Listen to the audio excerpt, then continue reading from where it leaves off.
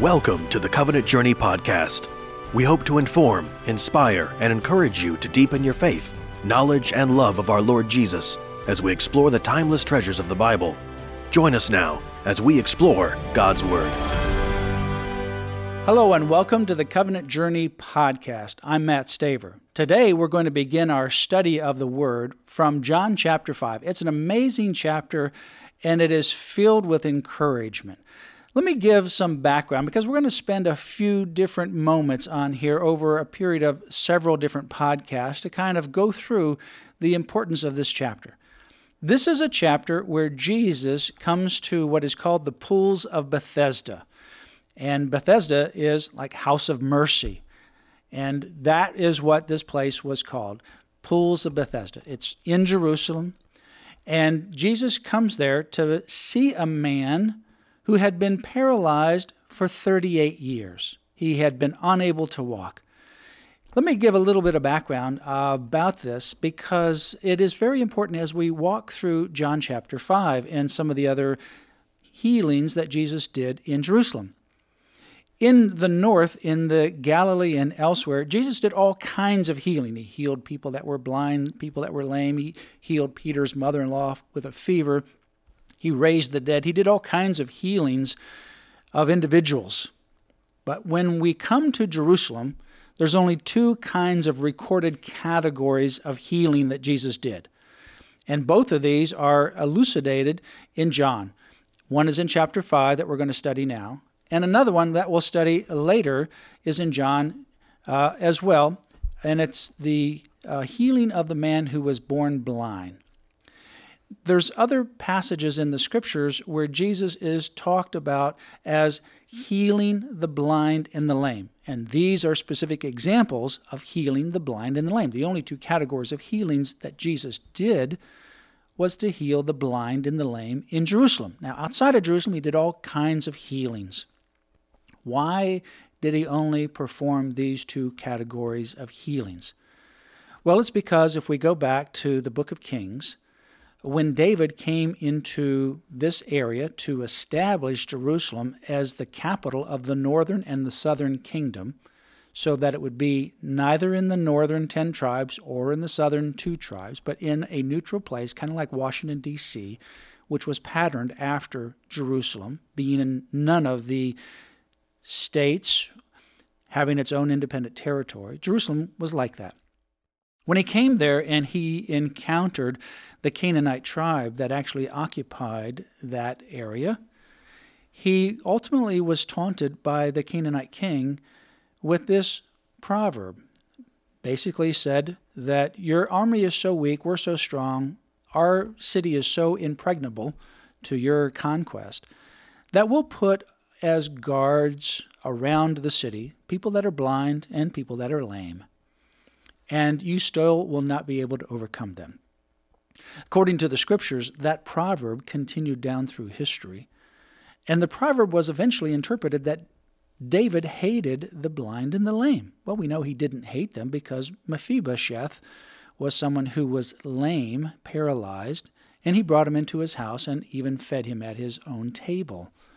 But that was the proverb. The blind and the lame were outcast. That's the point. They were outcast. And you can see why. Because they had to beg. They couldn't walk or they couldn't see, therefore they couldn't work, and they were outcast. Therefore they were seen by society as the lowest of the low. And yet in the Scriptures it talks about how Jesus brought the blind and the lame into the temple and healed them. And here's one of those encounters of a specific event where Jesus goes to the Pools of Bethesda. And by the way, these Pools of Bethesda, for many years, were not discovered. They were covered by earth. And so critics of the Scriptures, they said that John was an allegory. It wasn't a true story. Either that or John just didn't know the geography. And so it talks about the sheep gate and the Pools of Bethesda, but we can't find the Pools of Bethesda. Well, guess what? The Pools of Bethesda, the actual Pools of Bethesda, have been discovered, and you can visit them, and we do visit them as part of our covenant journey experience in Israel. And it's an amazing location because we go over this story. So Jesus goes to the pools of Bethesda. He goes to this place and he encounters a man who is waiting to be able to go into the water. And he thought, and he had thought this for many years, and many others did as well, that in fact if he got into the water, he could be healed. But he had a problem. The problem is, every time he tries to get into the water, when the water stirs, he can't get in there because he's paralyzed. Other people rush in ahead of him. Now, if you go to other parts of Europe, throughout the Mediterranean area, you will find places that were to the god Asclepius. Asclepius is the god of medicine. It's where we get the medical sign, the staff with the serpent. This god in Greek mythology was the god of healing. He had sons and daughters. One of those daughters was Hygeia, from where we get the word hygiene. So this is the background. This man is seeking healing from the pagan god Asclepius, the Greek god of healing, and particularly his daughter, the goddess Hygeia, from where we get the word hygiene. And so Jesus approaches this man. And it says in John chapter 5, verse 2, "Now in Jerusalem by the sheep gate there is a pool which is called in Hebrew Bethesda, having 5 porches. In these lay a great multitude of those who were sick, blind, lamed, or paralyzed, waiting for the moving of the water." It goes on to say, there was a certain man there, in verse 5, who had been sick for 38 years. When Jesus saw him lying there, and he knew that he had been sick for a long time, he asked him, "Do you want to be made well?" The Greek word is, do you want to be made hugies, hygeia? That's the word for this goddess. Well, the man, instead of saying yes, he gives excuses for why he can't be. Sick man answered, verse 7, "Sir, I have no one to put me into the pool when the water is stirred up. But while I'm coming, another steps down before me." Jesus said to him, "Arise, take up your mat, and walk." Now imagine this guy, 38 years, he's not been able to move his legs. You can imagine how atrophied his muscles are. "Take up your mat and walk," he said. We're going to talk on another podcast about what this man's reaction is because of his personal experience with Jesus Christ. Oh man, he took on the religious authorities of his day. You need that personal experience, that personal encounter. Remember that no matter who you are, how far you've fallen, Jesus is there to pursue you. He pursues you in the darkest times of your life. He comes into unexpected places, and he creates things brand new that have been misused, abused, or not used for many, many years, maybe even your whole life.